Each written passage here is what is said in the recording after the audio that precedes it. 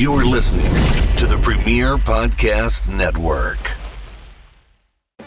Today's episode of the After Chat is brought to you by Blue Chew. Guys, remember the days when you were always ready to go? Now you can increase your performance and get the extra confidence in bed. Listen up. BlueChew.com, that's blue like the color blue. BlueChew.com brings you the first chewable with the same FDA-approved active ingredients as Viagra and Cialis, so you know they work. You can take them anytime, day or night, even on a full stomach. And since they're chewable, they work up to twice as fast as a pill, so you can be ready whenever an opportunity arises.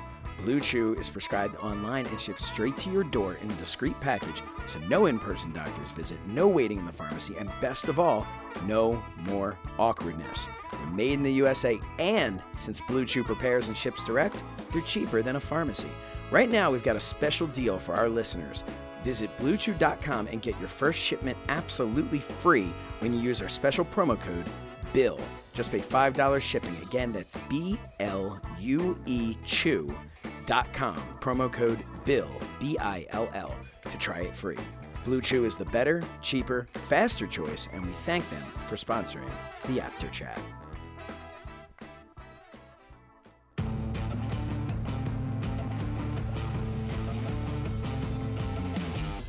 Hello, everyone. Welcome to the After Chat.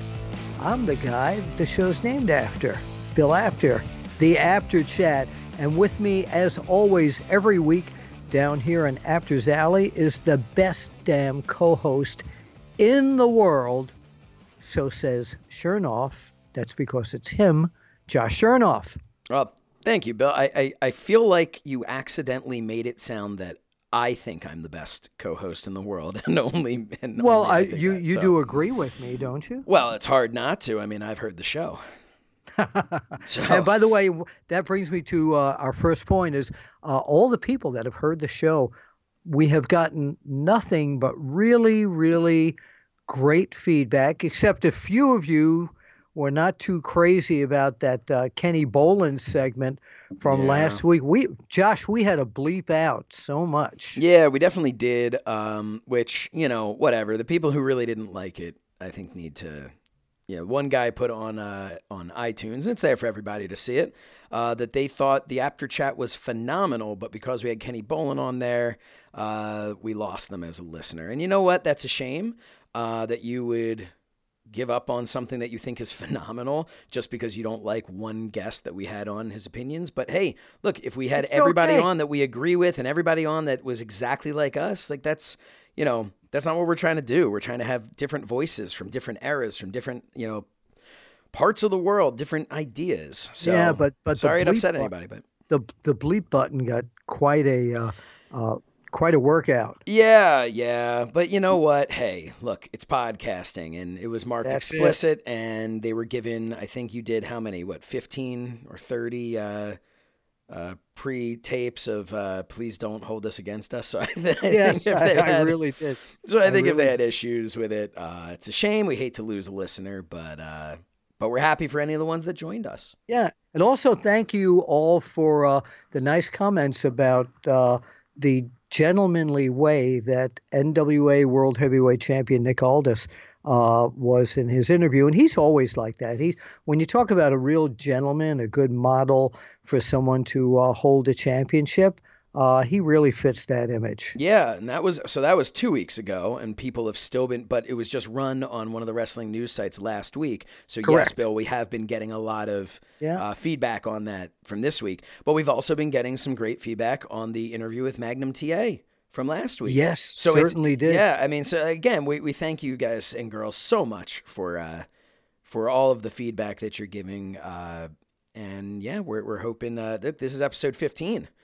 We're just getting started, Did you get your travel package yet for WrestleMania for April of next year? Because I know where you're going. I really do. Yeah, my travel package is basically I'm just going to put some gas in the car and drive. I live outside of Philadelphia, so it's not going to be that tough. But yeah, I'll be there. You know where else we're going to be though, Bill? Well, that's why I wanted to bring up that you and I and possibly Calvin, our tech genius, yes, have already gotten a prime spot at WrestleCon on WrestleMania weekend. Yes. So we would love you. We will be, I'll be there selling my book. Josh will be there selling his book. You know what? This is the perfect spot because, my book is Wrestling Fixed. I didn't know it was broken. Right. But you have done so much. You're a producer, you're an actor, you're a broadcaster, you're a commentator. Oh, thank you. Now you've got a book out. I do, and it's definitely not, and thank you for bringing that up, Bill. I appreciate it. It's definitely not in the same vein as your book, that's for sure. Mine is a children's book. It is a little board book, and you can buy it with a doll of the main character. It's actually based off of my sister's dog, and it is called Maggie Moo Finds a Friend. That's right. I have a 3-year-old daughter and very used to reading all kinds of kid-oriented and girl-oriented children's books, and decided, hey, I read these so often, why not write one myself? So, but it's a cool book. It's where she meets a cat, and it kind of teaches kids a don't give lesson. The angle away. They have to know that there's a good lesson to be learned about, that just because someone doesn't look like you doesn't mean you can't be friends. And but you can go Wait. Isn't that true in the WWE? I think that should be true everywhere. Yeah, it should be true everywhere in the world. But no, you can go to fluffertonfriends.com. That's right, fluffertonfriends.com. And you can go on Facebook to Maggie Moo Book. And on Twitter at Maggie Moo Book. It is brand new, so we might have like one follower. And Instagram at Maggie Moo Book. But it's Maggie Moo Finds a Friend. You can go on. We're going to have some Black Friday, Cyber Monday sales. But you can go on and get the combo pack, save a little money on shipping and on the cost of the item itself. And check it out. Because look, hey, we all love wrestling, but maybe we've got some little ones running around that we're not quite ready to buy the wrestling figures. Read the book, play with your fluffy toy, and let me watch TV. Exactly. That's it. But you can also get a deal.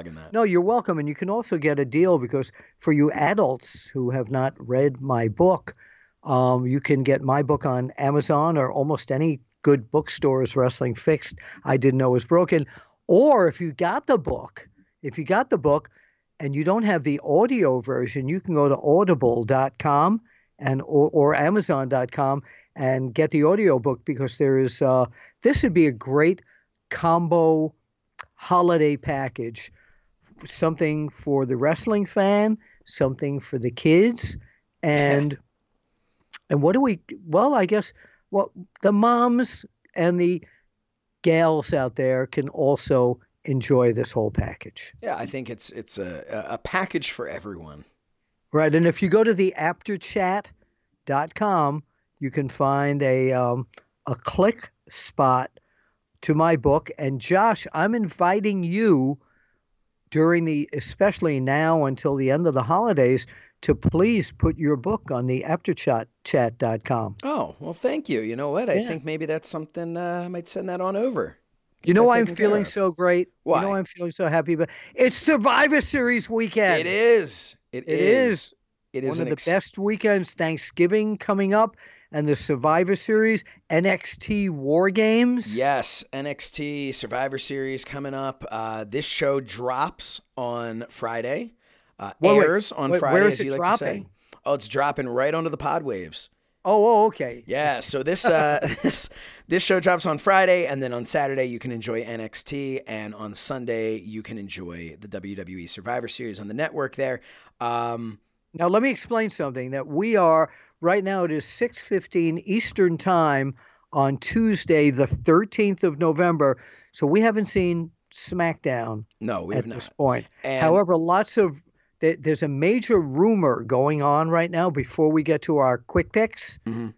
And this is that Becky Lynch suffered a broken nose on Monday night, the 12th, on Monday Night Raw.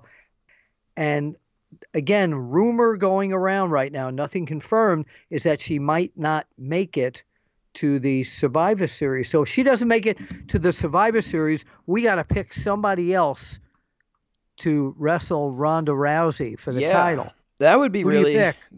unfortunate. I don't know. I suppose it would have to be someone from SmackDown. So maybe they would go with, I don't know if they would jump to like a Charlotte Flair so soon without that buildup. Like, you want to come up with something that's going to make up for the loss of this really hot match. But at the same time, you don't want to just, blow a potential moneymaker of a match down the line that you haven't built up to. So yeah, that's going to be a tough one. What happened was Nia Jax apparently caught Becky Lynch with a stiff shot to the face. Clearly, had to have broken her nose. I'd be so surprised if her nose wasn't broken. Oh, but yeah. the concern, from what I'm understanding, is whether or not she has a concussion as well. Correct. Now, like we said, this is a rumor that's floating around. Hopefully, by the time people are hearing this, it's been dispelled and the match is on. But either way, this match is going to happen. Well, sometime. wait a minute. If it is not Becky Lynch, do you want to know who I would like to be put in there? I think we would all like to know. Trish Stratus. Ooh. Bring her back.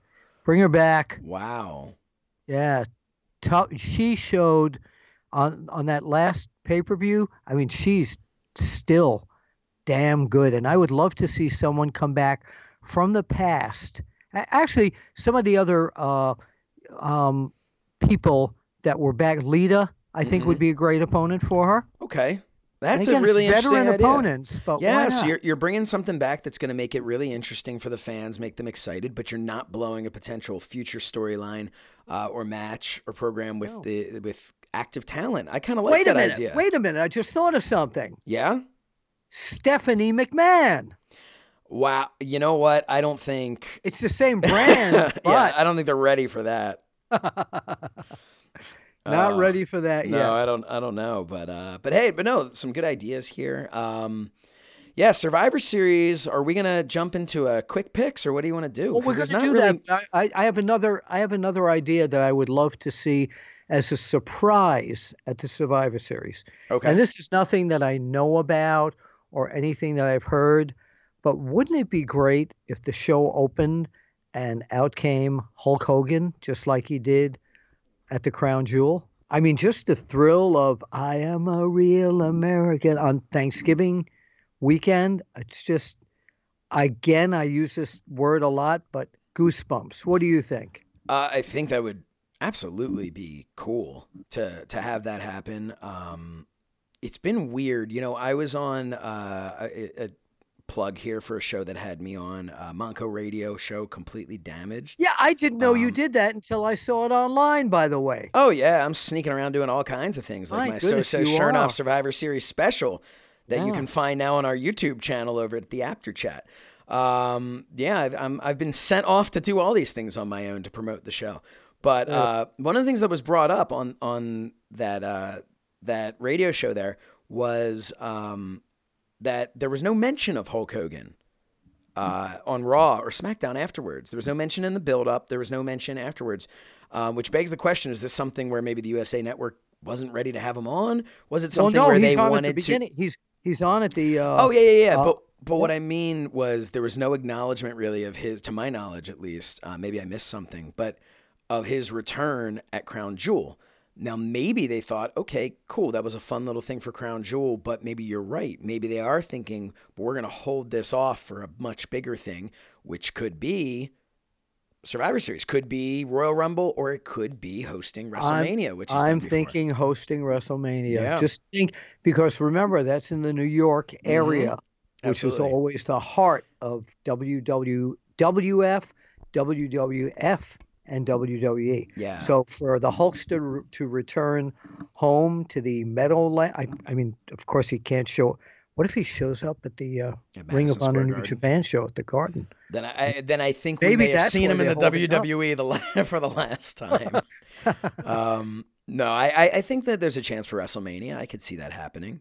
That would be really cool. I don't think so for Survivor Series, but you never know. Anything can happen in World Wrestling Entertainment. Josh, one more thing. I know I mentioned this earlier, but we're taping this before SmackDown, and it was still undetermined whether Becky Lynch is going to be okay to wrestle Ronda Rousey. So we're going to pass by that match in terms of our predictions. Yeah, although if that match did happen, I think Becky Lynch somehow was going to beat Ronda Rousey. Yeah, and I think that if the rumors that are going around that I'm seeing now online about possibly it being Charlotte versus Ronda Rousey, maybe having Becky Lynch drop the title, all of this, all of you after chatters will know by the time you're hearing this. So yeah, like Bill said, we won't really go into it. But yes, that match is going to happen one day. But wait a minute. Wait. If it was going to be that match, Lynch versus Rousey, there's no title on the line.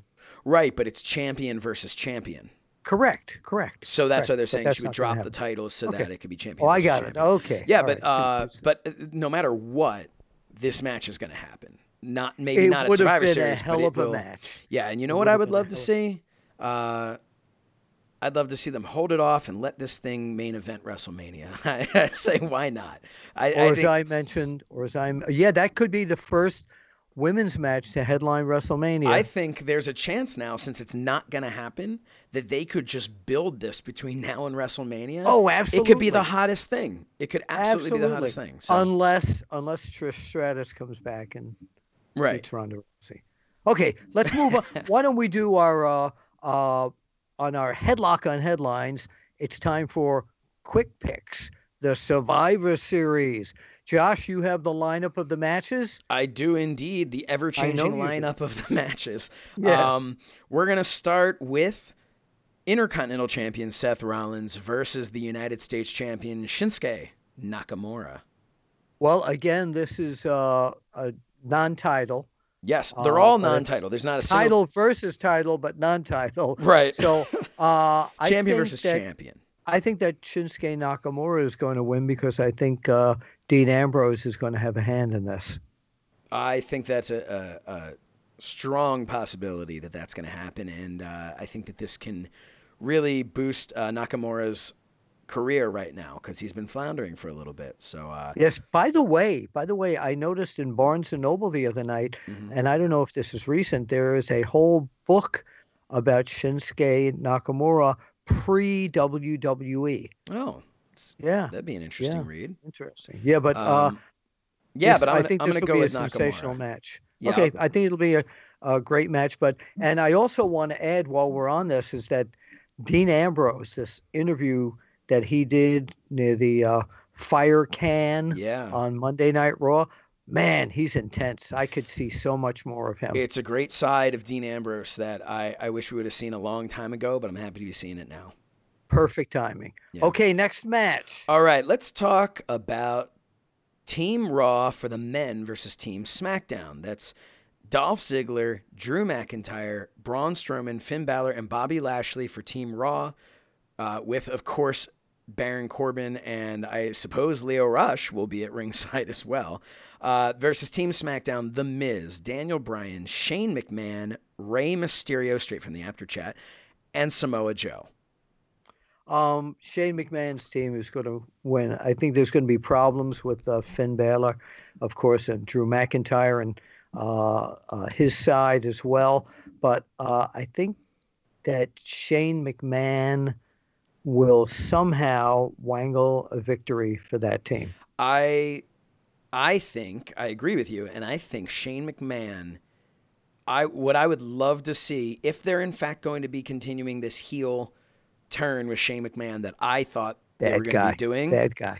I would like to see this end up with Shane McMahon versus Dolph Ziggler in the final two people, and have Shane McMahon and have him beat Dolph Ziggler again to be the sole survivor. Makes perfect sense. Yeah, and somehow have the Miz get kind of screwed out of that. Yeah, but that makes perfect sense. I agree with you 100%. Well, thank you. All right. We'll see what happens. Next match, the female end of things, Team Raw versus Team SmackDown. So we have Team Raw is Mickie James, Nia Jax, Tamina, Natalya, and Ruby Riott with Alexa Bliss, Liv Morgan, and Sarah Logan, you'd have to assume at ringside, versus Team SmackDown, Carmella, Naomi, Sonya Deville, Asuka, and we don't know, because if the rumors are true that Charlotte is being moved to take Becky Lynch's space, who's going to be on Team SmackDown? So, that remains to be seen, but I pick Team Raw because just that new combination of Tamina Snuka and Nia Jax. I think they are going to be the key to victory for Team Raw. Yeah, Nia Jax has that nose breaking style about her. So, Absolutely. And the Hogan leg drop. Yeah, it's something. So what you gonna do when Nia Jax and Team Raw comes over you, brother? I wish you would have said that in a different way. AOP, that's the Authors of Pain, the Raw Tag Team Champions, with Drake Maverick versus The Bar, Cesaro and Sheamus with The Big Show. They're the SmackDown Tag Team Champions. Looking forward to this, actually. What do you think, I am Bill? too. The Authors of Pain have got that, and I'm not comparing them exactly with the buzz that the Road Warriors got way back when, but they are absolute animals, and I think they are going to come out of this match even more animalistic. Yeah, I mean, they're animals, they're hawks, they're, But no, I think this is a great opportunity for the Authors of Pain, who have just been running roughshod through everybody, to go up against a team like The Bar. These are not jobbers, These aren't local enhancement talent. Yeah. So They're major. And by the way, go ahead. No, I think this is going to be a hard-hitting match. I just realized how you took my Hulk Hogan Nia Jax comment, and okay, Josh, that wasn't necessary. All right, but you have to think also on the outside of the ring there, Drake Maverick and the Big Show. Man, if that's not like having on one side has a third and a fourth man, and the other side has about half a man, it's it's going to be distracting time. Yes, and the Authors of Pain are going to take advantage of it's just not going to work for the Big Show. So we've got a 20-man. That's a 5-on-5 tag team elimination match. So that's 10 people on each side. Team Raw versus Team SmackDown. I believe this is going to end up opening up the show, being on the pre-show. And that is going to be Bobby Roode and Chad Gable, The Revival, the B-Team, the Lucha House Party, and the Ascension, that's Team Raw, versus the Usos, the New Day, and to be announced. So I don't know who the other people are going to be. Well, so we can't really pick a winner at this point. No, but I'm going to go with I'm going to go with Team Raw. Just why not? I will abstain. I will abstain from picking. Okay. I also have I see here Buddy Murphy defending the Cruiserweight Championship versus Mustafa Ali. And go ahead. I feel like that may end up being on the pre-show as well, although I'm not sure. But man, Buddy Murphy really had his coming out party was at the Super Showdown. He was incredible. Yeah, so this will be really this could be a great fast-paced match. Who do you have? Buddy Murphy retaining. I agree. Yep. So last but certainly not least, Brock Lesnar, Universal Champion. Brock Lesnar. I thought I'd let you do that. The Universal Champion versus AJ Styles, the WWE Champion. I think that this is, there's quite a history between these two. Mm-hmm. And I think we are going to see, since there's no belts on the line, even though it's SmackDown versus Raw and it's Universal against WWE, I think we're going to see an upset here, and AJ Styles is going to pull out a win here since Brock is not in danger of losing his championship. I think that makes a lot of sense. I also think, correct me if I'm wrong, I believe, I know they main evented last year, and I want to say that Brock Lesnar picked up the victory. So this might be a setting up for a potential rubber match down the road between the two. So, by the way, what did you think of Stephanie's ruling now that in order for, and this comes right off the Survivor Series, that Braun Strowman, his team's got to win for him to get another shot at Brock Lesnar. I think that plays into even more of the fact that Team SmackDown's going to win. I think that this is really going to kind of delay that match between the two of them, as Lesnar's not going to be around that often. So, I think it at least delays it through the December pay-per-view. Maybe Okay, so double them. main event at WrestleMania. Oh, we've got the Royal Rumble. Let's not forget that. No, I know, but double main event at WrestleMania, if it's done slowly and carefully, 3 main events can be Ronda Rousey against Becky Lynch, Braun Strowman, Brock Lesnar, and Seth Rollins, Dean Ambrose. Well, I think that's gonna. I'm curious whether or not that'll be played out by that point in time. I hope not. I hope not. I want to keep that. I think they have potential to have a great back and forth feud for the Intercontinental title. We talked about this on last week's show. One of the other things that we talked about on last week's show that I would like to see, and that's I want to see Drew McIntyre going for the Universal title, or switch him over and have him going for the WWE title. But whatever it is, I think come WrestleMania time, I want to see Drew McIntyre in the main event. Oh yeah, he has matured into such a great bad guy. I mean, I know he had it from the beginning. You've known him forever. Yeah. But no, wow. He did. I'll tell you in all honesty, and I love Drew. I don't think, always great in the ring and a great guy. He did not have this. No, not back then. When I knew him back in the day. Matured into it. Yeah, so that's so yeah, he's definitely grown into this. I didn't mean it that way. Okay. I meant that you've known him a long time. He is now finally matured. He had to get away from you. I see what you're saying. Yeah, right. And he matured into the excellent combatant that he currently is. He's great. He has a great presence. What happened was, when people would see him standing next to me, it was hard for them to see him as being a menacing force, comparatively to me, of course. Therefore, yes, once he finally got away from me, people were able to no longer have that direct comparison and see him as the monster that he truly is. Did I say that well? Yes, you did. The monster he truly is. In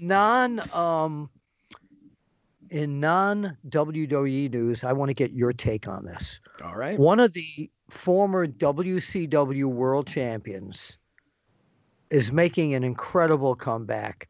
Have you noticed that David Arquette is starting to wrestle in like a lot of different indies now? Yeah, I have. He's been really getting himself out there and really trying to pay his dues in the business. He has been given such a hard time by wrestling fans for winning the WCW title. I'm going to tell you, when that happened, I must have been, what was I, maybe 14, 15, something like that. I don't know, around that age.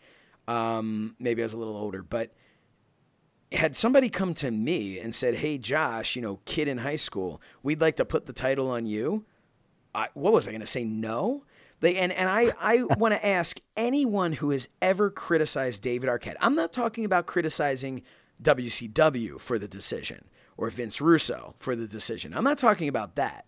I'm talking about anyone. We're going to talk to Vince Russo one day about that. Sure, but I want to talk. I'm talking to anybody who has ever given a hard time or criticized David Arquette for going through with that.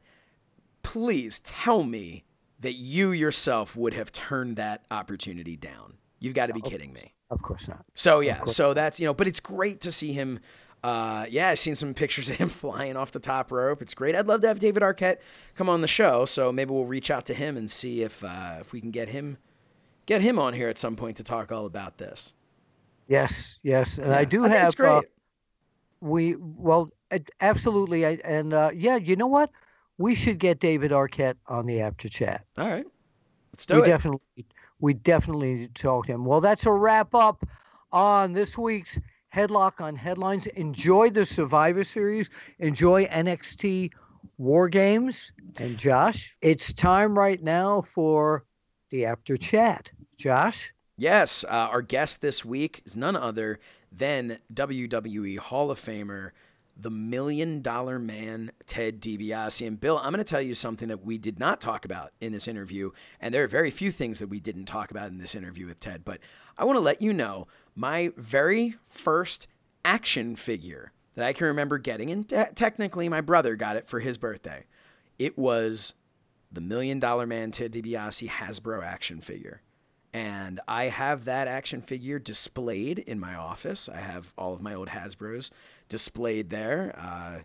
I've mentioned in the past I'm a big fan of Kurt Hawkins and Zack Ryder's podcast, and they convinced me to, display some of these. So just wanted to say that I've got the $1 Million Man, Ted DiBiase, staring me in action figure form, staring me in the face while we were talking to the $1 Million Man, Ted DiBiase. So that was kind of insane for me. You know what? I would buy that from you, but it's probably worth $1 million. At least. All right, Bill, I think it is time then that we head to the interview with the $1 Million Man, Ted DiBiase. So right now on the After Chat line is one of my favorite people in the entire world, in or out of pro wrestling. I met him almost at the start of his career, and we've been friends forever. And when you talk about, and I know I say this a lot about a lot of guys, when you talk about genuine, really good people that come into your life, this guy's right at the top. Ted DiBiase, or as they used to say in Japan, DiBiase Ted. Welcome to the After Chat. It's good to be with you, Bill. And the feelings are mutual, my friend. Absolutely. Well, thank you. I was telling Josh, by the way, we were talking a little bit about Japan. How did they announce you in the ring in Japan? Did I have that right? DiBiase Ted?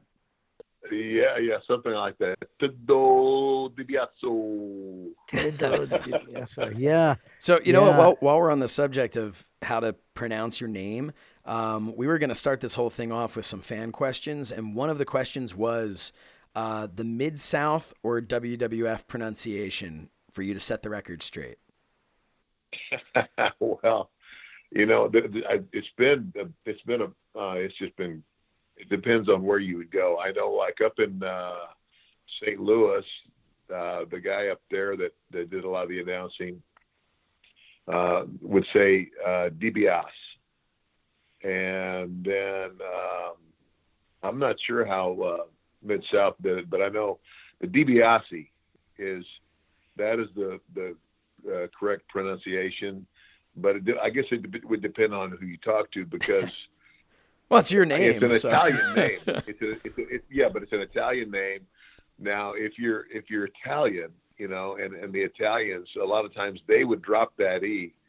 They'd say he's a DiBiase, or some of them would even they would drop the DI. He said he's a Biase. They would just say Biase. So Biase. So I've got the Gordon Soley version. I remember in the ring right now is Ted DiBiase. He always put the at the end. And then you had Vince McMahon, and there he is, DiBiase. He just screamed it. Yeah. But that's interesting. Well, anyway. I didn't know about that, about the Italian twist on your name there. I never knew that. Yeah. I never knew that. So that's why a lot of people would say DiBiase, because they'd heard it that way before. But I mean, technically, you would say DiBiase. So. All right, DiBiase. All right. So right it's now been settled. we have some questions right now. DiBiase, I'm calling you DiBiase. You got me into doing this now. We have some fan questions that were tweeted in earlier today, and then we'll get to some other things that Josh and I would like to know. And thanks for being here, by the way. Thank you. Thanks for having me on, Bill. All right. So, that first question, by the way, came from Pee Wee James. So this one comes from Golden Voice Michael Berry Sr. Asks, was there ever a point in the lead up to WrestleMania 4 where you believed you would be booked to win the WWF title tournament at that event? To your knowledge, was that ever the plan? I get asked that question a lot, and originally it was discussed. It was discussed that I would, somehow underhandedly, end up in the last match with Hogan and screw him to win the title. But along the way, it was almost like I think people expected that. Mm-hmm. Because, always in wrestling, obviously Hogan, after beating Andre, he was the man, and here we go, and he's the champ. And the WWE or WWF, you want primarily because you're catering to the kids at this point, because it's now family entertainment. You want your champion to be the good guy, and as much as possible. So, but there was the thought of having me screw Hogan, then have the run with Hogan, and usually a heel champion in the WWE back then anyway would be somebody. He's transitional.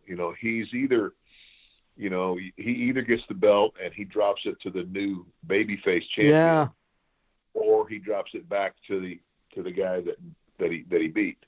And history shows that with Ivan Koloff and superstar Billy Graham. Right. Yeah. Exactly. And so it was Pat Patterson who approached me, and he said, Ted, here's what we've been thinking. And he kind of ran all those things by me, which I knew. I mean, that's standard. I mean, and of course in the NWA, your world champion was always a heel unless he was wrestling in his home territory. Correct. Like when Dory Funk Jr. and Terry Funk were world champion, when they wrestled in the Amarillo territory, they were baby faces. But everywhere else, they were a heel, because the idea was all the other territories, when the world champion came in, they're going to pit him against their top baby face. That's going to be the biggest draw. And yet, was Jack Briscoe an exception to that, Ted? Do you think so? No. No? Okay. No, because I mean, not as far as I know, because I don't. Well, of course, I know he was from Florida. Now, I don't know how he wrestled in Florida, but I know that everywhere else he wrestled, like when he wrestled in Texas against Funk Jr. or Terry, he was a heel. Of and course. When he wrestled in St. Louis, which the guys in St. Louis were from multiple territories, he was a heel. So, and again, even like Harley Race. Harley Race was a heel, except when he wrestled in Kansas City. And I guess, but St. Louis probably was the exception.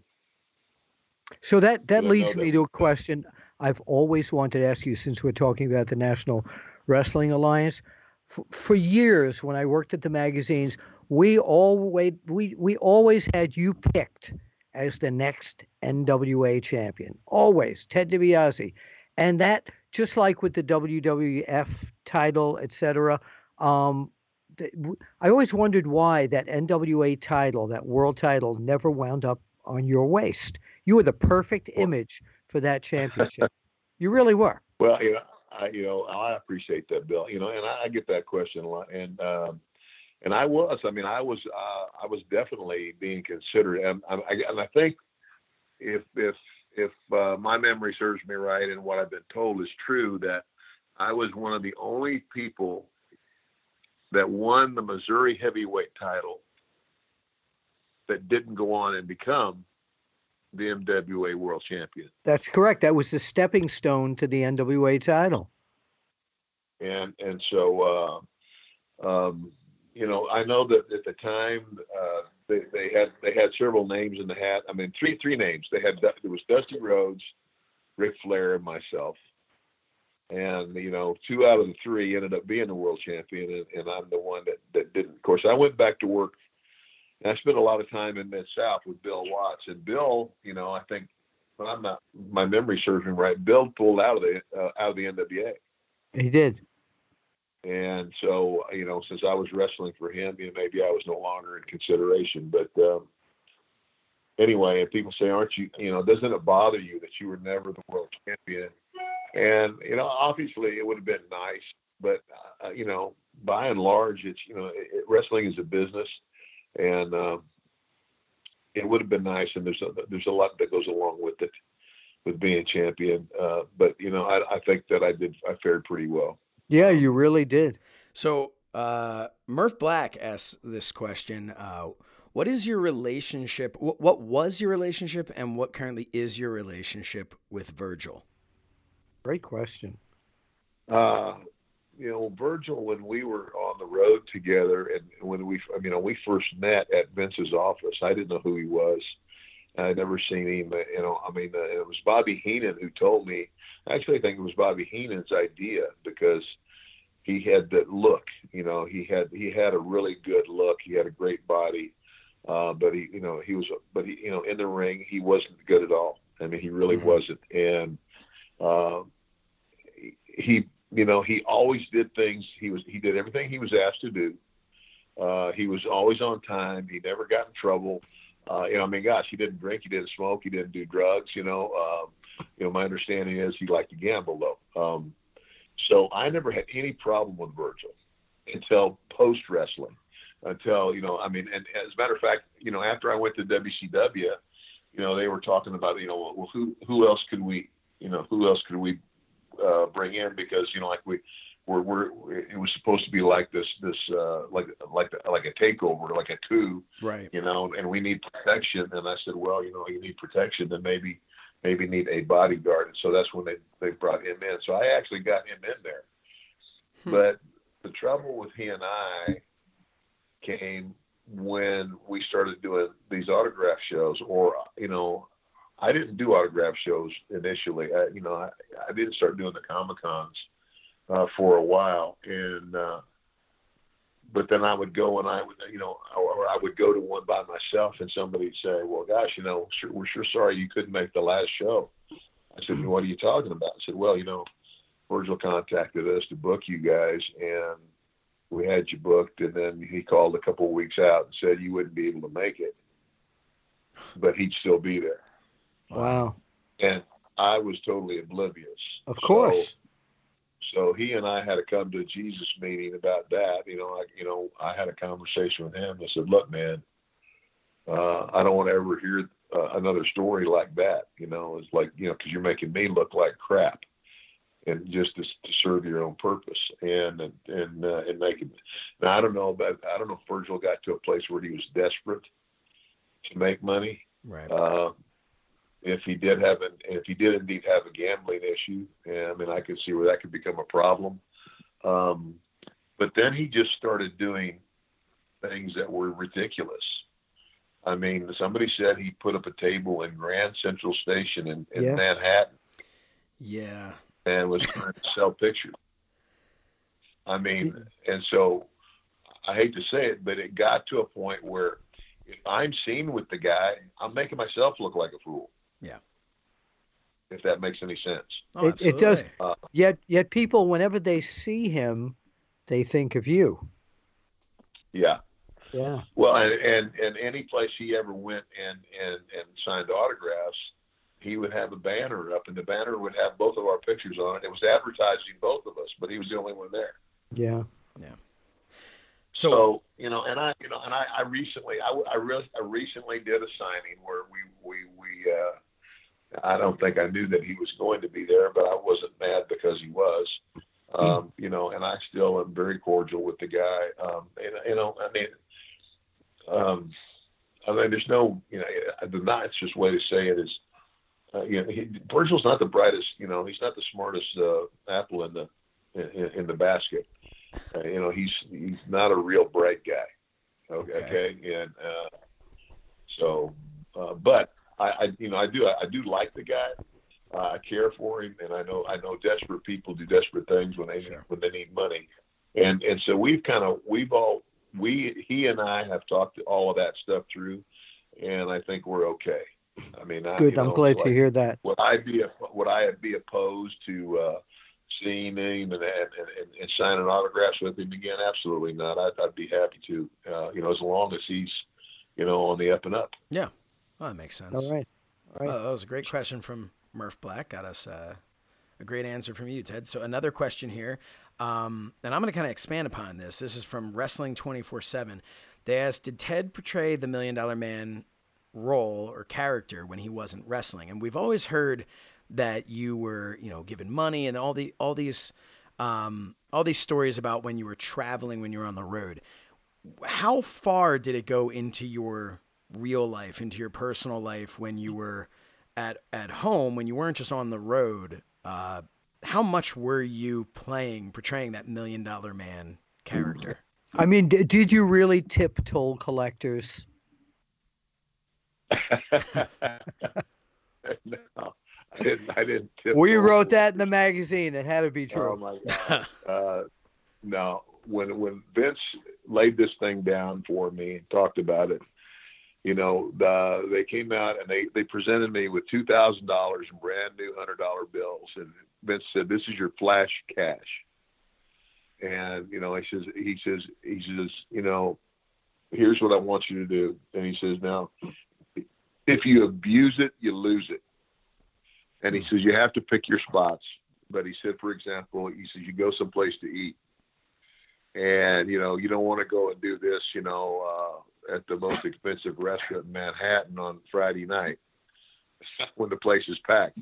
But pick your spot and, you know, stand up and announce yourself and tell everybody that it's their lucky day because you're picking up the tab. Wow. And, you know, if you can, have Virgil with you and have Virgil, you know, go around and pick up everybody's check. You slap down the $100 bills, bring the receipt to us, and we will replenish the money. Wow. It's marketing. He Wow, was marketing the character is what Vince was doing. And, brilliant. And so there were times when I would do things like that. You know, it was funny. You know, Ric Flair and I, we've wrestled together. We've been friends for years. And I teased Rick one night. I said, you know what, Rick? I said, here's the difference between you and me. You're spending your money. I'm spending Vince's. So what was You know, what was the worst place and what was the best place that you spent that money at? Oh my gosh. I don't know if I could, you know, I mean, did you go, like we used to be on the road, did you go to Denny's a lot and pay everybody's bill? I don't know if I ever hit a Denny's. There were a couple of places in Manhattan, and there was like a couple of times when, you know, when we would be in a bar where, you know, I'd buy a round for the house, you know. I was with Andre one time, and this is funny because Andre knew what the gimmick was, but he said that he played a joke on me. He says, he had the bartender put out 5 shot glasses and then 5 beer glasses, and he said, fill my glass. He filled the beer glasses with beer, and he said, what do you want to drink? He said, anything, you know. And I said, gosh, I don't know, you know, and I still don't know what I drank. But he said, here's the bet. We start when the bartender says go, and you drink those 5 shots as fast as you can. He says, the bet is I can drink 5 glasses of beer before you can finish 5 shots. That's Andre. I know he's Andre, but, you know, yeah. And he said, now, no monkey business. And I said, what do you mean? He says, well, you know, if I drink one and I put it down and you take my last beer and slide it down the bar, you know, where I can't reach it. No, he says, so you don't touch my glasses and I don't touch your glasses. Fair? And I said, okay, fair. So, you know, he says, and whoever loses buys a round for the house. And so the bartender goes go, and I hit 2 shots real quick. He inhales a glass of beer, and then he simply takes his glass, turns it upside down, and puts it over my last shot. Remember the stipulation was I couldn't touch his glass, and I couldn't touch his. So I had to touch his glass to get to my last shot. So he just very casually drank the other 4, you know. So that's amazing. It was funny. That is a great story. Did you ever? Andre could do, you know. Yeah. DiBiase is flying around, the $1 Million Man. Did Vince ever call you and say, what was this money for? Did he ever call you on anything? No. Okay. I mean, I simply brought, you know, I would bring the receipts back, and that's what Vince said. And again, like he said from the beginning, you know, he says, now if this gets ridiculous, you know, right, then we just stop doing it. So I never abused it. And in reality, I didn't do it a whole lot. I just like I did what he said do. He says, pick your spots, and I did.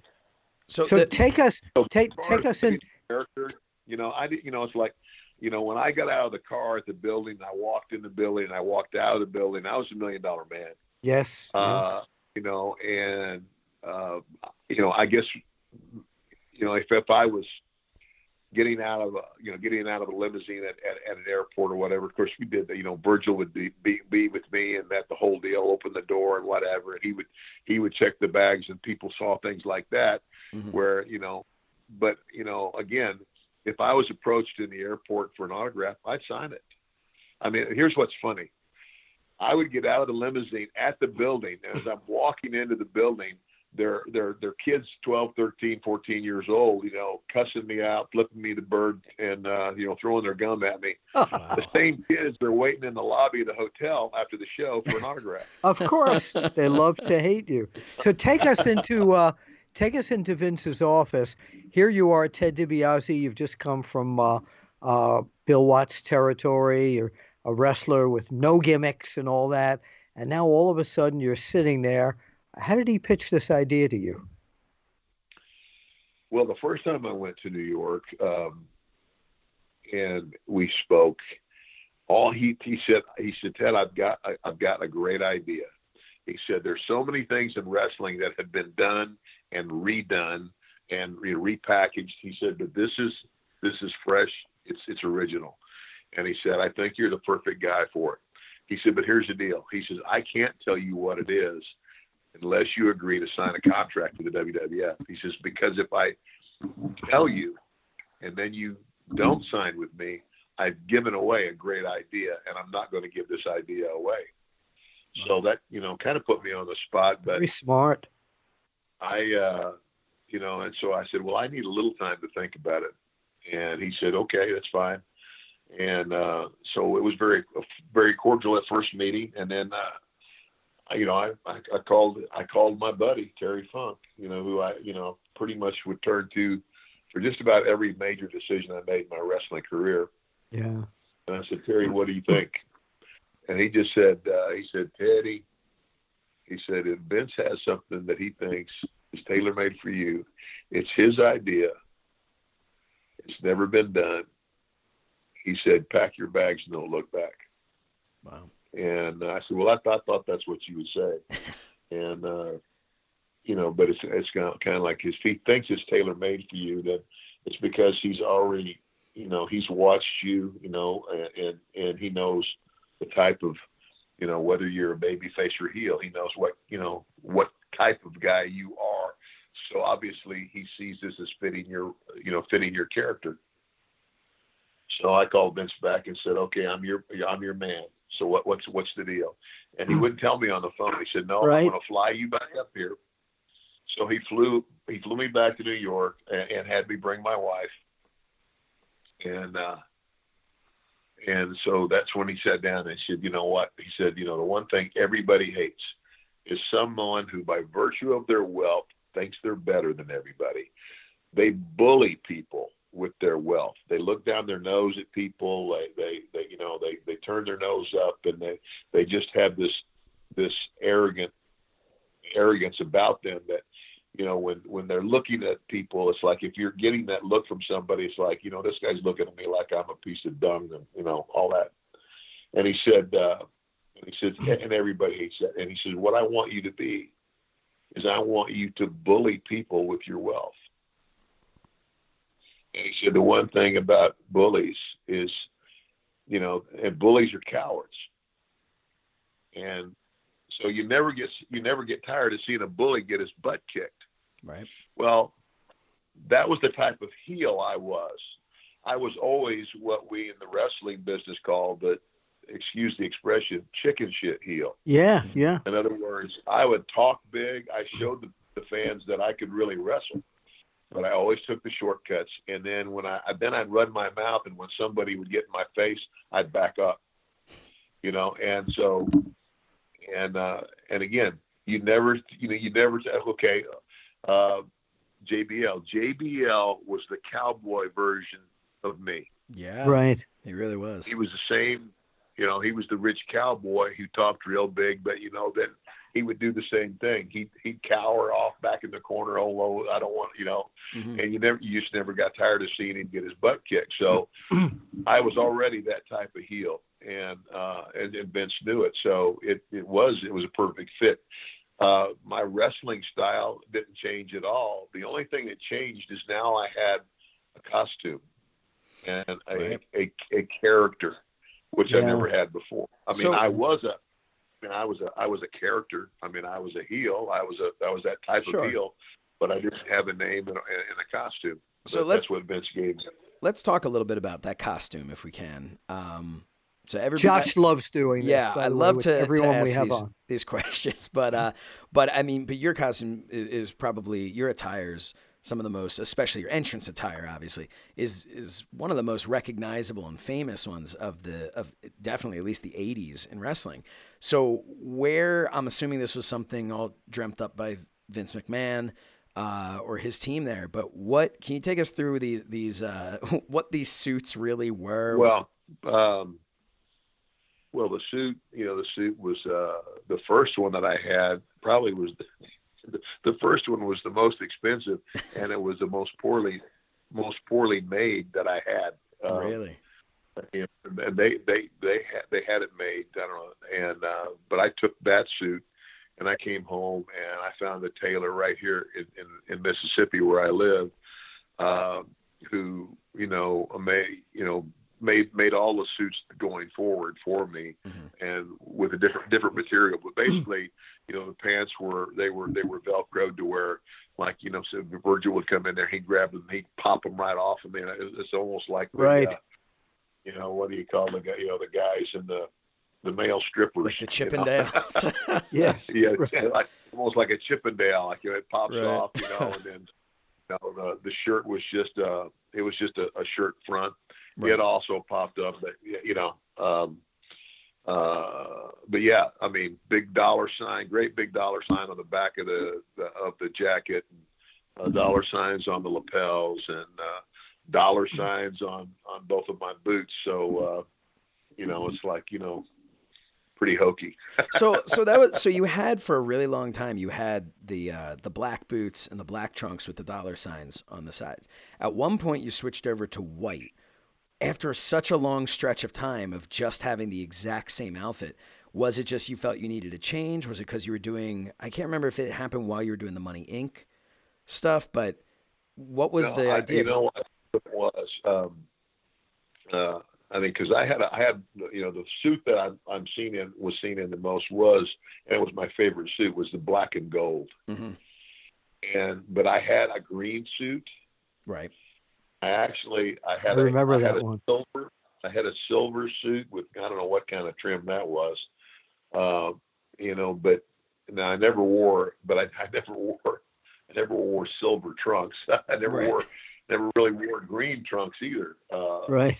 But I wore the suits. But for some reason I thought, well, and I think it was before SummerSlam, the one we did in England. Yeah, the 92. And I just got this wild idea that I would have a white suit with gold trim made, and I'd have, I'd be real tanned, and that was cool. But once I did it, and then went back and watched it on tape, I didn't like it. It was like, what? I don't, bad guys don't look good in white. Wow. Okay. I remember when you came out at that SummerSlam, and I just thought, I was like, wow, that's the cool. I've always had a weird fascination with the gear and stuff, but I thought that was really cool. It was a cool change. But yeah, and then the silver one you're talking about, I believe it was purple, if I'm correct. I believe it was silver and purple. Maybe like a silver maroon or something, but now wait a minute. Now that you're talking about the colors, I just saw a photo in my mind when the belt was sold to Andre and Bobby Heenan there, with that whole angle. Was that the green suit? No, what suit? I'll let you answer it. You should. It looks better if you know. I don't know. Yeah, no, it was the silver. It was the silver one with the. It was the silver. I thought it was the green one for some reason. I couldn't tell you. Okay, well, All right. Well, our see after that, chatters Josh, can look it up, but I'm they almost can positive it's the listen. silver one. So I had a question now to ask you about one of the things during the your time as the $1 Million Man that I always found fascinating and wondered if anyone ever gagged on it. When you used to put the money in your beaten opponent's mouth there, Uh-huh. anybody ever gag on it or just say you put too much money in there? No, nobody ever gagged on it. But it's like I always told Virgil. I said, make sure that $100 bill makes it back to the dressing room. Really? Okay. So Okay. yeah. I mean, now that money that I gave to the fans, the fans always got the money, and but the wrestlers, no, they didn't get to keep the C note. What was funny is when I did the little program with Roddy Piper, and because I wrestled Virgil at WrestleMania 7, which was, oh my gosh, thank God Roddy was out there to help me get through that. Say instant classic. But after that, we did this thing where, and we did it in several places, but we were in I think it was Sacramento one night, and now my wife had flown out there. I had family in Napa, which is a suburb of San Francisco, and not too far from Sacramento, 80 miles. And we were staying with my sister out there, and they came to the matches. Now, anytime my wife had ever gone to the wrestling, they would always sit the wives somewhere in the back or up somewhere. They gave my wife and my sister second row ringside seats. Oh, wow.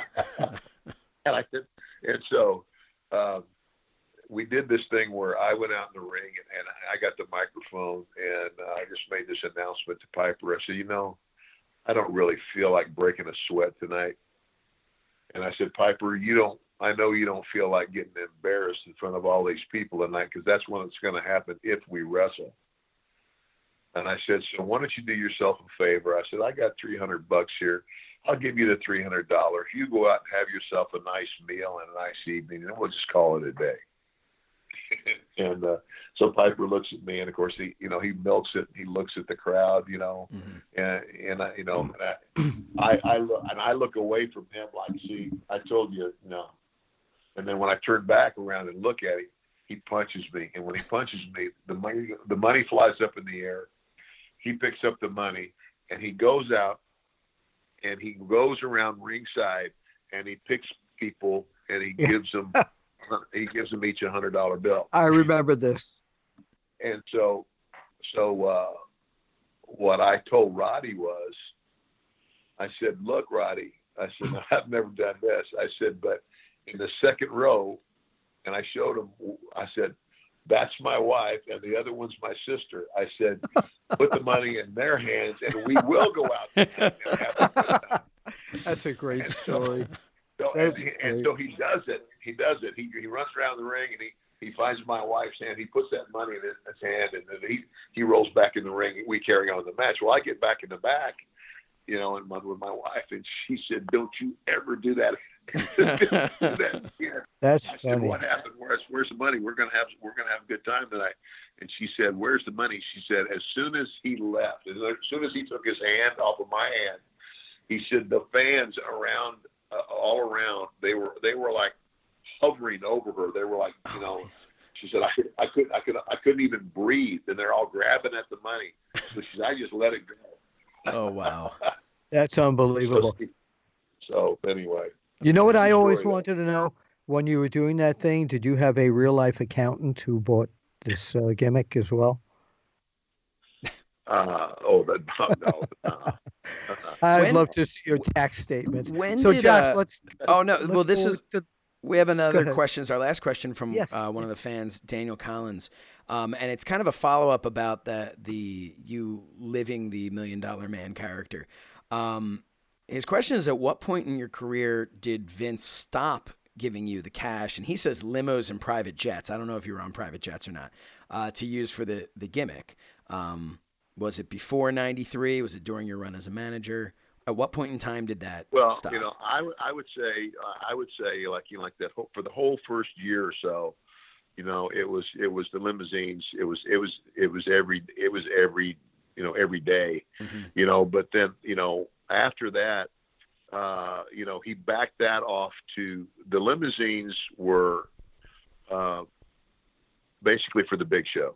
Okay. All the pay-per-views, and like anytime I was, like if I was like, and the big cities, Right. If I'm in Chicago, if I'm in Miami, if I'm in New York, it was always a limousine. Sure. He says, but when we were doing the other shows in the small, the smaller states and the not so big cities and stuff, Right. then basically I would rent a Lincoln Town car, and Virgil would drive, and but the first class, the first class airfare was always. Oh wow! Was there ever any jealousy from any of the other wrestlers about that? I've been asked that question a lot, and I don't really think so. There may have been. Mm-hmm. Golly, why did that guy get that deal? But but I don't think there was, because any of the other guys, we look at it this way: if it had been offered to me, I'd have taken it too. Sure, so good for him. Right. Of course. That's like back in the Crockett days. People all wondered whether they were going on the private plane or not. So they always talked about the jealousy. Since this is Thanksgiving weekend, and of course, traditionally, it's the weekend of the Survivor Series, do you have a memory or two about the Survivor Series you'd like to share with us? Well, I just remember that the first Survivor Series, it was like I wasn't there. I was, I don't think I was on the first one. I just cut a promo, if I'm not mistaken. Okay. I don't know. I could be wrong, but I thought that I remember cutting this promo about being thankful for being rich, and I've got money and you don't, type of thing. Bully. I do remember we did a special video for the Survivor Series, the very first Survivor Series. But other than that, I can't really. There's Bill. It's like there's so many matches. Now there are certain matches that stand out that I'll never forget. The night that Andre and Hogan had the match at on NBC. That was the first time that professional wrestling was on live network television since. That was the Hebner brother match, correct?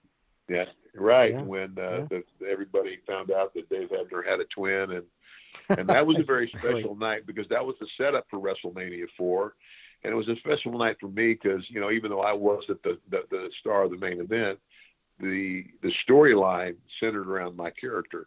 This was the setup for WrestleMania 4, and here I was, a part of a show when the business I had grown up in was back on television, coast to coast, live for the first time. So that was very special. So there's moments like that. Wembley Stadium, 80,000 people, special night. So there's special nights in my life. But we wrestled so many matches that it's hard for me to keep track of them. It's like I couldn't tell you what I did in every Survivor Series and every Right.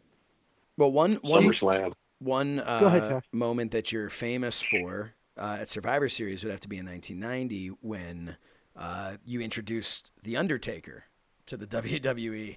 Do you have any memories of that? Did you think that was going to be a character that would last? Here we are in 2018, and he just competed again recently. I don't think anybody foresaw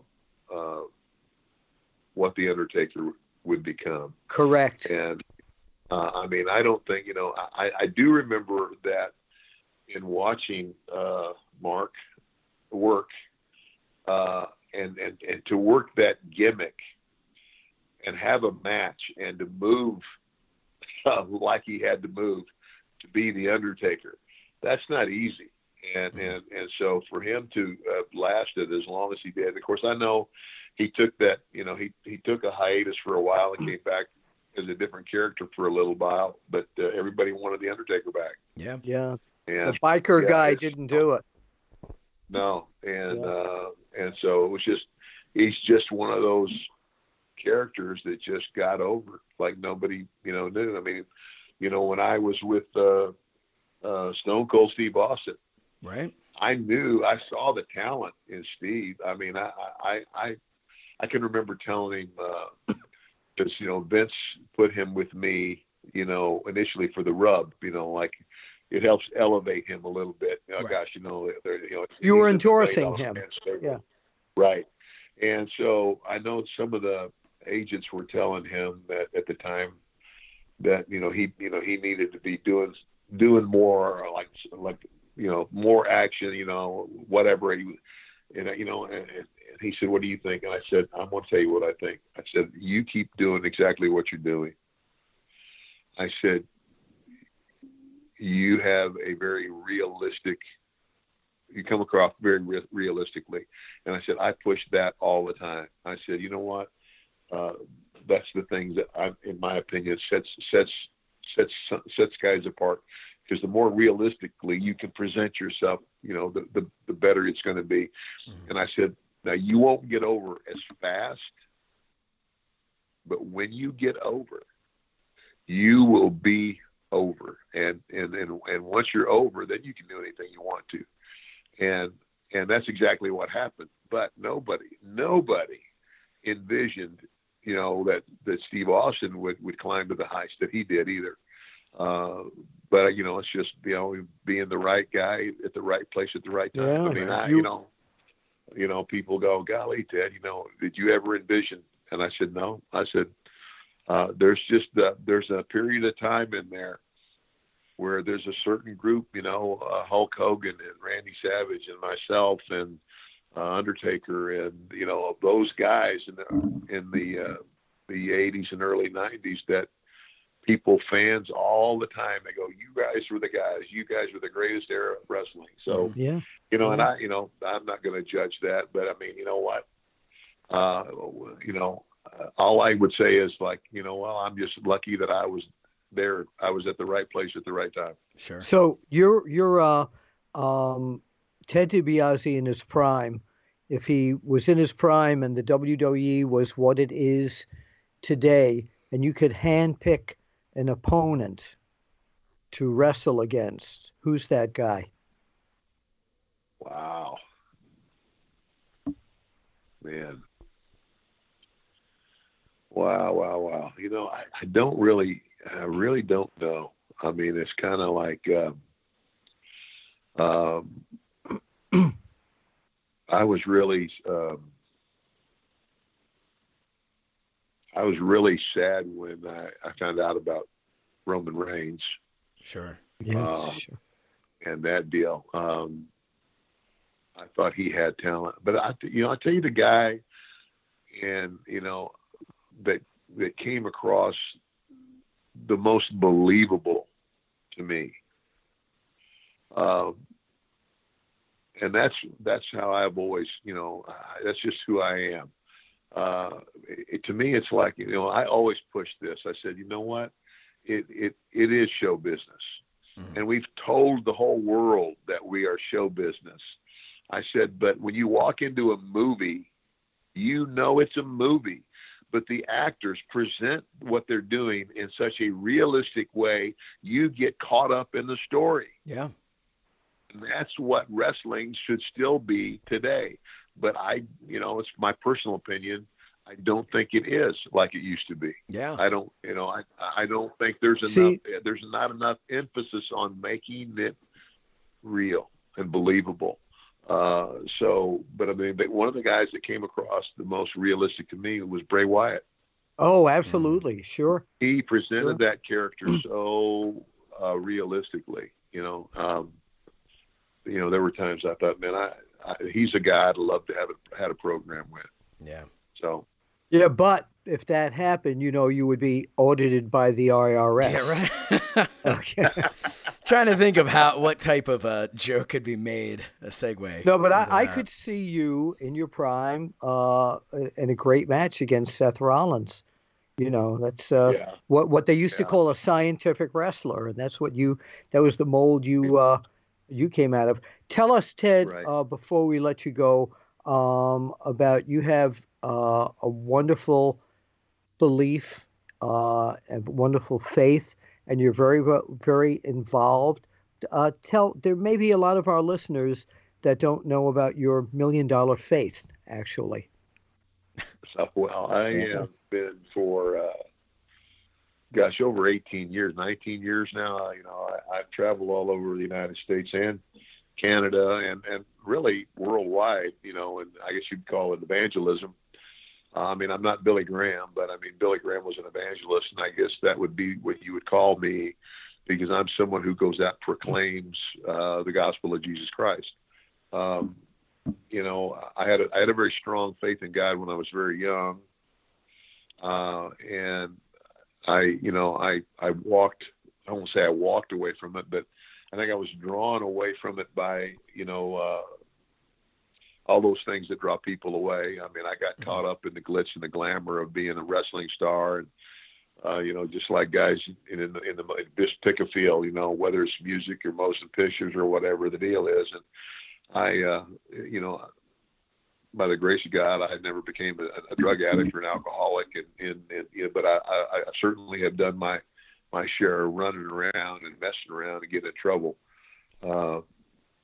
But by the grace of God, I had a wife who stuck by me, gave me a second chance, and that was a real turning point in my life. The fact that I did all these things that was so self-serving, and yet she was willing to forgive me. It was I can't put it into words, Bill. It was like.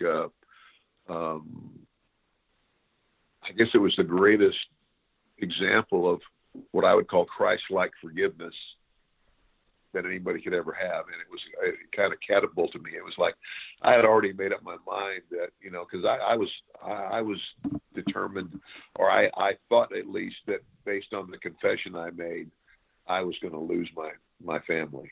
And it didn't happen. And it was a moment of turnaround in my life that I can't even put into words, but it accentuated my faith, and that's what I try to do now. Is I try to help other people. I try to, I have a ministry that I call Heart of David. King David was, Jesus Christ came from the lineage of David, and David, although he became king of Israel, the David that slew Goliath, well, David was also an adulterer. So I identified with David, but David, and if you examine the Bible, you find that David, although he was the king of Israel, he had the most dysfunctional family in the entire Bible. But God spoke of David, he's a man after my own heart. People go, how could God called David a man after his own heart? And here's the deal. At the end of the day, in spite of David's humanity and his flesh, which we all have, and for the Bible says we have all fallen short of the glory of God, for all have sinned. God knew that David would never quit getting back up. That at the core of his being, he truly loved his God. David wrote all of the Psalms. And if you read the Psalms, they're beautiful. And there's times when he was very happy, and there's times when he was sad. But as much as his faith was tested, he kept getting up. And so that's what I said. I see the correlation. I'm never gonna quit getting up. I might fall down again, but I'm not gonna quit getting up. And so I try to share that with people. I have a wonderful wife who, by the grace of God, is still with me, not only, through trials, but through illness that she's had and recent surgeries. And God's blessed me because she's still here. and I had my children. I was going to ask you about your sons. They're all doing great. Yeah. They're all doing great. They're, Teddy's a businessman now, and he's doing well. Brett's, my youngest son, Brett, Brett went through a hell for a while. Brett was in the developmental program, and in a 2-year period of time, he had like 5 knee surgeries. Oh, wow. And a neck surgery. And I don't share this openly with a lot of people, but Brett got addicted innocently to opiates. Oh, man. Because every time he'd get well, he'd get sick again. And so he came to us for help initially, and then he relapsed a couple of times, and we finally put him in a program where he went off for 60 days. But since then, he's bounced back, and now he works for an organization here in Mississippi called Families First, and he travels all over the state speaking on behalf of the state to state employees, educating them as to the destructiveness of the opiates and opiate addiction and what it looks like. And so he's like an opiate counselor. Good for him now. So. All right. So, Good for him, yeah. So they're doing good. I actually I was going to do this off air, but I wanted to talk about this. I figured on air. So I have a interesting, I guess my family has some sort of a interesting connection. I have my great grandfather that I never, he passed away before I was born. But he was a huge wrestling fan, and I think it skipped a few generations and then came back to me. But, my grandfather gave me a picture years ago that I believe was sent over to you. I don't know if you had a chance to see it yet. Oh yeah. Okay. I did see it. So that is, that had to have been late 70s. He passed away in 81. So. Well, if I was in New York, mm-hmm. then it had to be 79. Okay. So yeah. So you remember where that picture was taken? I want to say that it was somewhere in like Atlantic City or something like that. He lived in Philadelphia, but I just, for whatever reason, I remember, I might be wrong, but I remember being told, and I'm actually going to put that picture out on our social media so people can see that.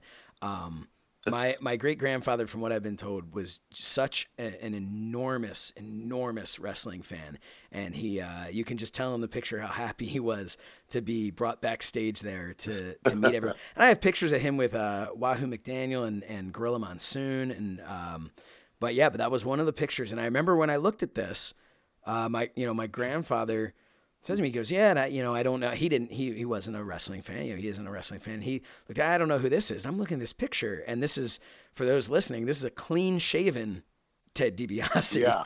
And I had never seen. The NWA Ted DiBiase. Yeah. And at that point for me, I had never seen that. I'm looking at this. I'm like, I know exactly who this guy is. And so, that's great. But the other thing that I wanted to say was, and it was funny because years later, connection with your family was with, and this is why I wanted to bring this up, because this was just an amazing thing. I think it speaks to the quality of the person that your son Ted is. My cousin was, this was about 10 years ago. My cousin was, I want to say he wasn't even a teenager yet.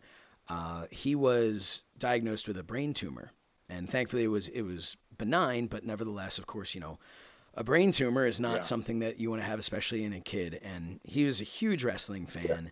And I had one of my good friends, Kevin Keenan, was a referee down in FCW at the time. And I called Kevin and I said, hey, is there anyone down in FCW who is up on the main roster so my cousin would know, would be familiar with him, because he wouldn't have known just who was in developmental. And he said, he's like thinking around. He's like, Teddy's down here. So I'm like, okay. I'm like, well, that's perfect. I said, is there any chance that he would be willing to maybe send a message or something to my cousin to wish him luck on his surgery? Because he was about to go in for surgery. And Ted called my cousin on the phone, talked to him for a long time, told him, how he's pulling for him, how everybody in the WWE is pulling for him and all that. And this kid, it was everything he needed going into this scary situation, and gave him his number and said, please call me when you get out. Let me know that it went well, which he did. And so that's always stuck with me as just one of the most incredible things that I've ever seen somebody do, someone who in a level of celebrity do for somebody. And so I wanted to bring that up to you so that you knew that story of your son, and also so everybody listening knew that. He had a great upbringing. Well, he's a good boy, and his mother did a great job with him. Ted, before we let you go, I'm very proud of you. Before we let you go, later on in the show, every show we do I kept all my cassette tapes, and I have classic interviews with all the stars from all the territories. And today, I was talking on this cassette interview that we're bringing on with Gorilla Monsoon. You were there and were around Gorilla Monsoon quite a bit. What are your memories of Gorilla Monsoon? I loved Gorilla Monsoon. I'm going to tell you what, he was one of the nicest guys and was just so genuine. And the other thing is that when my physical wrestling career was over, I left the WWF, when I came back as a manager / commentator. Well, they put me with Gorilla, and Gorilla really, really helped me a lot. I mean, Gorilla was the, he was the play-by-play guy, and I was the, I don't know what you call it. I was the other guy. The color guy. The color commentator. The color commentator, yeah. Right. And, he was just a huge help. But I always loved him and always got along with him very well and miss him a lot. All right. Can I ask you a question? You're talking about when you were back as a commentator, as a manager. We had this is diving back into your attire. It changed up at that point. You came back. You were wearing. It looked almost like a windbreaker of sorts or something. Like it was you. What was the idea of you coming back? Was it that you wanted to kind of take more of a backseat role to the people that you were managing, or because it was a big, it ended up just being regular suits sometimes, and was there any thought that went into that? Well, it was just, I don't know, times were changing too, in terms of, and I just, I just didn't feel like, okay, that's who I was, and that was the outfit that I wore when I wrestled. So I thought, okay, I'm a manager now. Okay. So it was kind of like, I guess it would dress it down a little bit, I think it fit the role is what I guess the way you'd say it. Okay. Yeah. So what we didn't discuss is when Ted had some bad investments, went broke, and then he joined the NWO. Well, he didn't go broke. I believe he was the benefactor. Well, that was the rumor. That was the rumor. Yeah. But just as you had a classic story, I've got to tell mine real quickly. Ted came up to the offices when I worked at the wrestling magazine, and he came with one of his friends who had a limo. What's his name, Ted? Our buddy with the limousine. Oh yeah, John. John. So after work, we went out to dinner, and then we had nothing much to do. So I said, you know what? My son Brandon, who was a little kid at that time, is really a big NWO fan. So Ted had a great idea. I laid down in the back of the limo, and we drove to my house. And Ted DiBiase, my son Brandon, is playing basketball by himself, shooting hoops. He's about 9 or 10 years old. And DiBiase gets out of the car, and he says, "You with us or you against us?" And then he says, "Look who I just signed." And I walk out of the limousine. I can't tell you.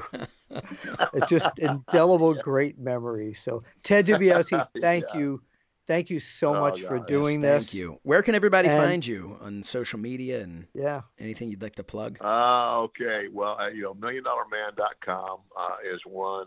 Heartofdavidministry.com is another one. And that one, I think the one that's up currently is it's being redone.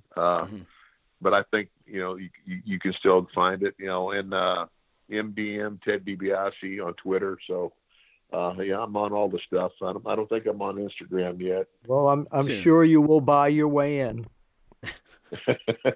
Yeah. Would you mind before we leave and doing a little? Everyone's got their price. Would you give me some $1 million man? Of course. I mean, if you would buy. Wait. Let me go in. Ted DiBiase, you have bought the WWF Championship. Why did you do that? Because, Bill, after everybody's got a price to the $1 million man. Yeah.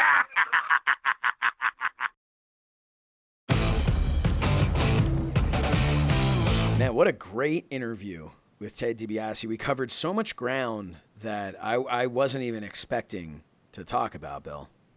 No, it was absolutely wonderful having him on the After Chat. By the way, I do want to bring up something that has nothing to do with anything we're talking about. Okay. I want to mention that I got a tweet from Kenny Bolin, who, as we mentioned at the beginning of the show when we were talking about it, that he was bleeped more than anyone ever on the After Chat, and he's hearing rumors that he has been banned from the After Chat, and that is not true.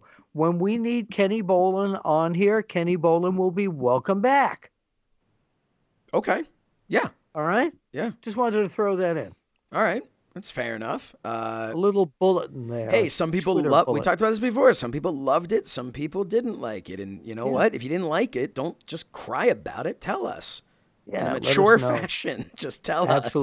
All right, Josh, what is up on our board at this point? I don't know about our board, but I'll tell you what's up. Blue Chew. BlueChew.com brings you the first chewable with the same FDA-approved active ingredients as Viagra and Cialis, so you know they work. We talk about Blue Chew every single week, Bill, and that is because they are our sponsor and have been from the very beginning. And if you go to BlueChew.com and use the promo code BILL, that's BILL, you will get your first shipment absolutely free. Just pay $5 shipping. So what are you waiting for? Just go do it. This is a chewable that you can take anytime, day or night, even on a full stomach. It's going to work faster than a pill. It's being sent directly from Blue Chew to you, so it's actually cheaper than, say, Viagra or Cialis. So you really have nothing to lose but that $5 in shipping, which I think is an incredible deal. So again, BlueChew.com. Get yourself ready for the holiday season, all right? BlueChew.com, promo code BILL. Again, that's BlueChew.com, promo code BILL. Blue Chew is the cheaper, faster choice, and we thank them, as always, for sponsoring the After Chat. And it works. Josh, you are getting so involved in our After Chat YouTube station. Yes. Yeah. Obviously, I'm on there. I have a couple of interviews that we've done at conventions and whatnot. But I had the opportunity this past week to put out my very first So Says Chernoff Survivor Series special. Try saying that 5 times fast. It was kind of a different format than what we do on the show here, and kind of took you through my top 5 moments in Survivor Series history, a little lead up into the Survivor Series this coming Sunday. So it's a bit of a time-sensitive show, so I would suggest checking it out before Survivor Series. And I thank you, After Chatters, for supporting my venture there over at youtube.com/theafterchat. We're just trying to give you guys and gals more content everywhere we possibly can.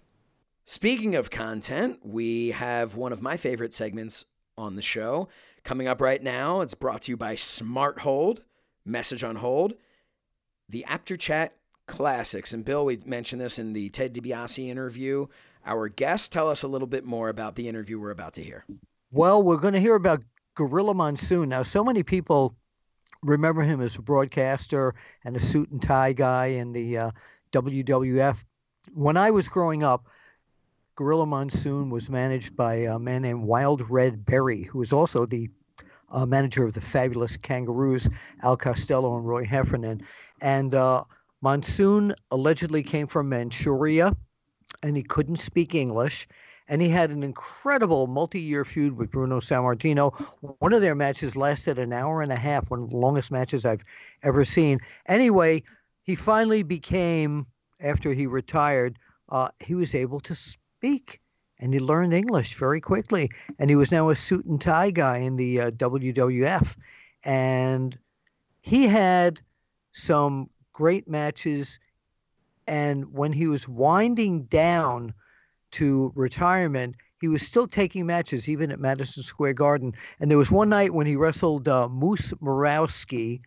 And this interview covers a little bit about his battle with Moose Murawski, but more so, he became the advisor of the WWF champion, Pedro Morales. So let's go right now to about 4.5 minutes with the late but very great Gorilla Monsoon.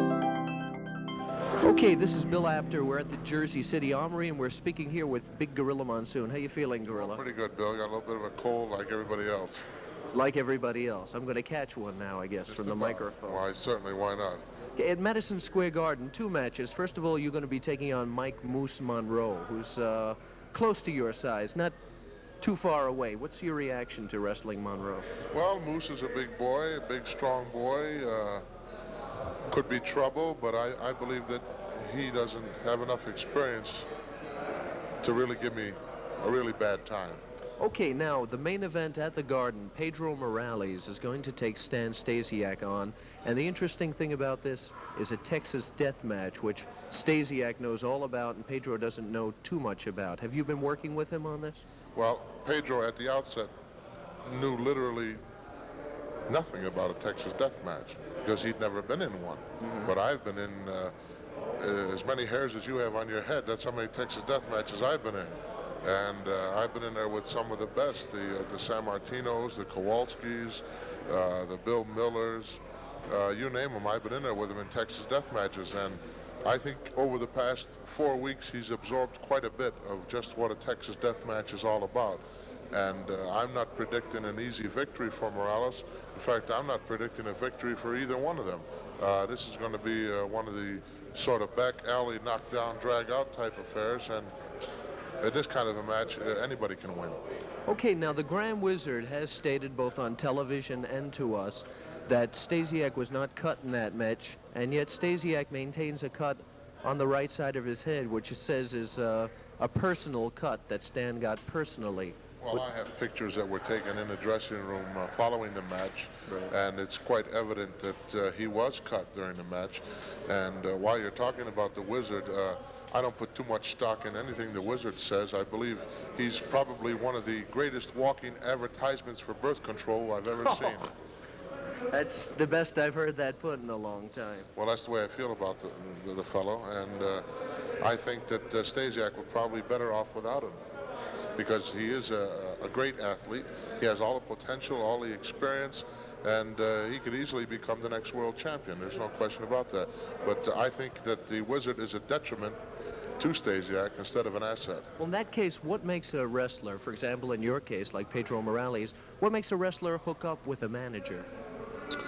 Well, like what made Stan Stasiak hook up with the Wizard? Well, the Wizard probably painted a nice rosy picture for him. As you know, the Wizard is a little bit of a golden-throated type of individual, and he can con you pretty good, and he probably did a pretty good snow job on Stasiak. Promising him the world. Sure. And the only reason that Pedro took me as a manager is because he realizes where I've been and what I've been and who I've been with, and that the information that I have inside me is valuable to him. I don't believe that that Stasiak is going to get one bit of useful information from the Wizard as far as once the bell rings and you've stepped through those ropes. But he may be able to talk a little bit better when he gets... True. He sure can talk and agitate. There's no question about that. He might even be able to get him some good bookings. But that's where it ends. Right. Okay, Gorilla, I want to thank you very much. Thank you, Bill. We'll be looking forward to seeing you against Monroe and Pedro against Stasiak at the Garden. Another great After Chat classic, great interview with Gorilla Monsoon, and of course with you, Bill. Bill, but I think everybody wants to know, Did you or did you not catch a cold in that interview? You know what? I was going to sneeze, but you never heard my imitation of Donald Duck sneezing. This is a great segue into that. Are you ready? I guess I have to be. Can I tell you that was actually pretty great? Actually, well, you know I'm what? going to give you credit. That was pretty great. All right. So right now, what I want to talk about, and I'm available, yes, for weddings and confirmations and bar mitzvahs to do my Donald Duck sneezing imitation. So right now, why don't we talk about Smart Hold? Absolutely. Smart Hold is the sponsor of the Apps Chat Classics. But what is Smart Hold? Smart Hold is a message on hold service for only $35 per month. That's right, only $35 per month. Plus, and this is the best part, Bill, there are no contracts. So let's recap that for a second. Smart Hold message on hold service, only $35 per month with no contracts. If you run a business where you place your callers on hold, one of your most effective and least expensive marketing tools is message on hold from Smart Hold. I don't think a lot of people realize that when you have your caller on hold, you have a captive audience. Replace the radio stations and CD players, which, by the way, is illegal. Or maybe you have some really bad music that came with the phone, or even worse, as we've been talking about, silence. With today's cell phones, placing a caller on hold to silence is deadly. Most callers won't be sure if they're still on hold, if they're still connected. That's right. They'll probably just hang up like you do or I do. Can you afford to lose that call, Bill? No, absolutely not. I couldn't afford to lose that call in my business, and that's why with Smart Hold, we make your caller's hold time more enjoyable and informative while the caller's hold time feels shorter. It also makes you sound more professional.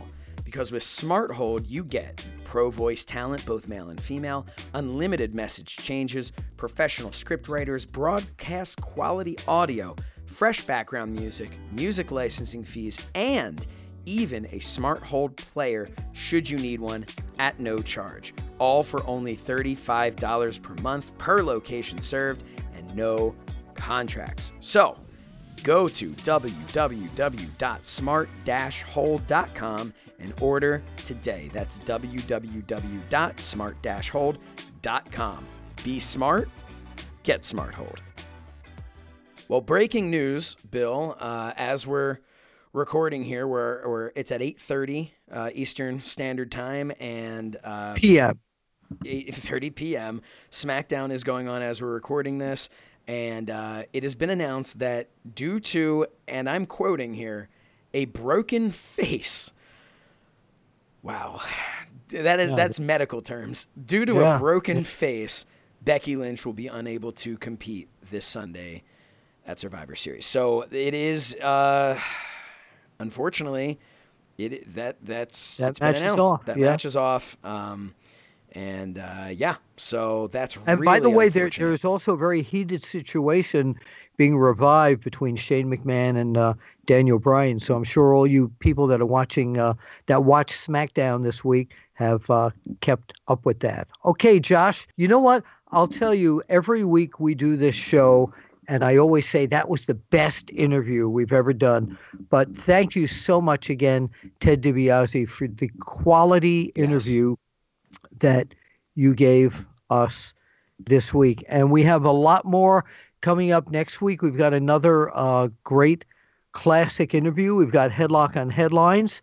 We'll give you more details about December 8th when Josh and I will be appearing live and in person at the Icons and Collectibles Collector Fest at the old ECW Arena. I'm looking forward to it. And you can follow me on Twitter at After1 Wrestling, and I look at everything on the After Chat Twitter as well. Yes, and that is at the After Chat. You can, of course, follow us on Facebook at the After Chat, or I guess it's facebook.com/the After Chat, youtube.com/the After Chat, where you can find So Says Chernoff Survivor Series Special, and you can go to Instagram at the After Chat. And that's of course, theafterchat.com. Are you seeing a theme here? I think we've made it pretty easy. You want to find us on some form of social media. Right. So, type and in the also, After Chat. And also, don't forget, the holidays are coming up. My book is Wrestling Fixed. I didn't know it was broken. Oh. Is available, right? The audio book is available. You can go to the afterchat.com, click on merch, and you can buy some of our fabulous T-shirts. Yeah, and so that keep an eye out. There's a Black Friday sale going on at Pro Wrestling Tees, so make sure if you're going to buy a shirt, now's the time to do it. And you also, can get that through the AfterChat website. Afterchat.com, click on merch, and you're going right to our T-shirts at ProWrestlingTees.com. Click on book, and it's going to take you right to Is Wrestling Fixed? I Didn't Know It Was Broken by the legendary Bill Apter. And I guess we're going to be, for the kiddies. For the kids, we're going to be Maggie Moo Finds a Friend, which can be, you can go to the afterchat.com, click on that link, or you can go to fluffertonfriends.com. I can't believe that's what I'm saying on a wrestling podcast, but it is, in fact, and I say it proudly, fluffertonfriends.com. You can find me at So Says Chernoff. And I guess that's really all we've got to give to episode 15, Bill. You know, I would like to see Moo Finds a Friend in Braun Strowman. Wait, what? What's the name of your book again? Maggie Moo Finds a Friend. Right, Maggie Moo Finds a Friend in Braun Strowman. Maggie Moo Finds a Friend. I think it should be Braun Strowman. Why not put a kid's book together with a wrestling theme? I see nothing wrong with that, and the quickest way to make something like that happen for me is for all of you to go buy the current book that I have. Okay, sounds good. Yeah, sounds good. Josh, right. Is Wrestling Fixed? I didn't know it was broken. You know what? What? We're going to see these people at the matches.